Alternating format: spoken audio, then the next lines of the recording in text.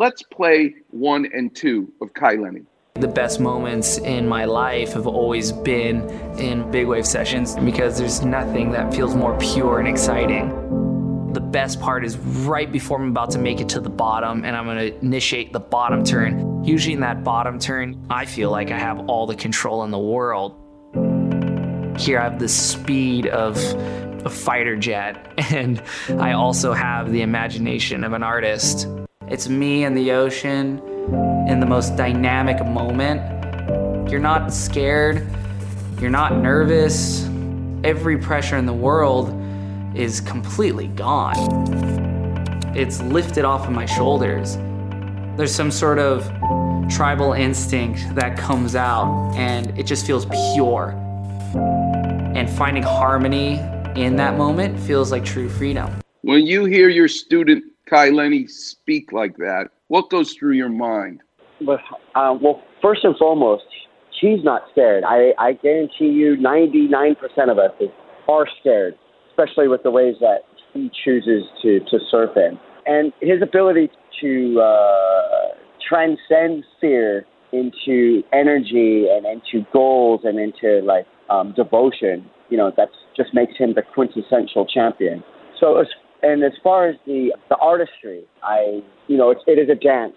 I've always shared the information of a wave being a canvas, and each of my students are their own sculptor, their own painter, and I don't want to necessarily change their painting style or their sculpting style. I'm here to enhance their clouds, make their clouds fluffier, make their clouds brighter, make their rainbows more, electrifying. So I'm here to have that assist them in their brushstrokes and using the wave as our canvas. And also, as dance is a form of artist, it's an art form as well. So I have my ballerinas and I have my ballerinos to move more eloquently, on that platform with flair and speed and vibrancy and inspiration. So all these, these are the key words to maximize my students' fullest potential. These are keywords to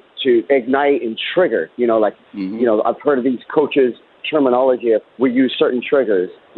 With certain students, I'll use certain noises and certain things to trigger that artistry on their canvas, to move faster, to throw more spray, to be more powerful, and to be more inspirational. I want to play a soundbite from the world of art history. This is the CEO of the Museum of Contemporary Art here in Los Angeles, talking about a painter, Mark Rothko, who specialized in big waves, if you will, big canvases. But I want you to listen to what he's describing as when you are in front of this painting, there's a difference between seeing a painting versus looking at a painting. And I want you to tell me if there's a similarity to when you have a student look at a wave versus just seeing the wave. Let's play number 14, Steve.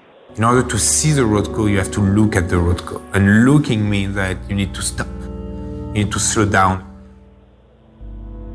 You need to let the vibration of the color affect you. You don't do that if you just see the Rothko. It's easy to see a Rothko. It's difficult to look at a Rothko. Like the energy between the viewer and the painting, it's like that space, that space where this thing is happening, it's almost like that's the work of art. So Doug Silva, is there a space between the surfer and the wave that you're trying to tap into? Yes, the lesson really starts when we are on the beach and we watch the currents and the movement of the ocean.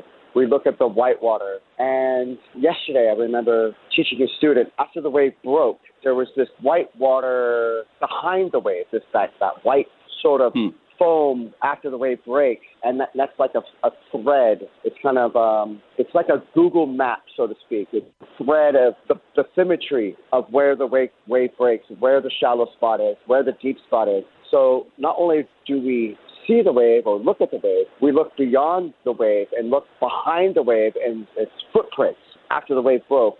and then watch how it moves to the left or to the right, and just really studying the bathymetry and the nuances of each particular wave and each particular break. So we're not like, I gave an analogy yesterday. There's the Caspian Sea, the Mediterranean Sea, the Red Sea, but we really want to operate on a frequency and an urgency so that we don't end up in the Dead Sea. So we're just really hyper.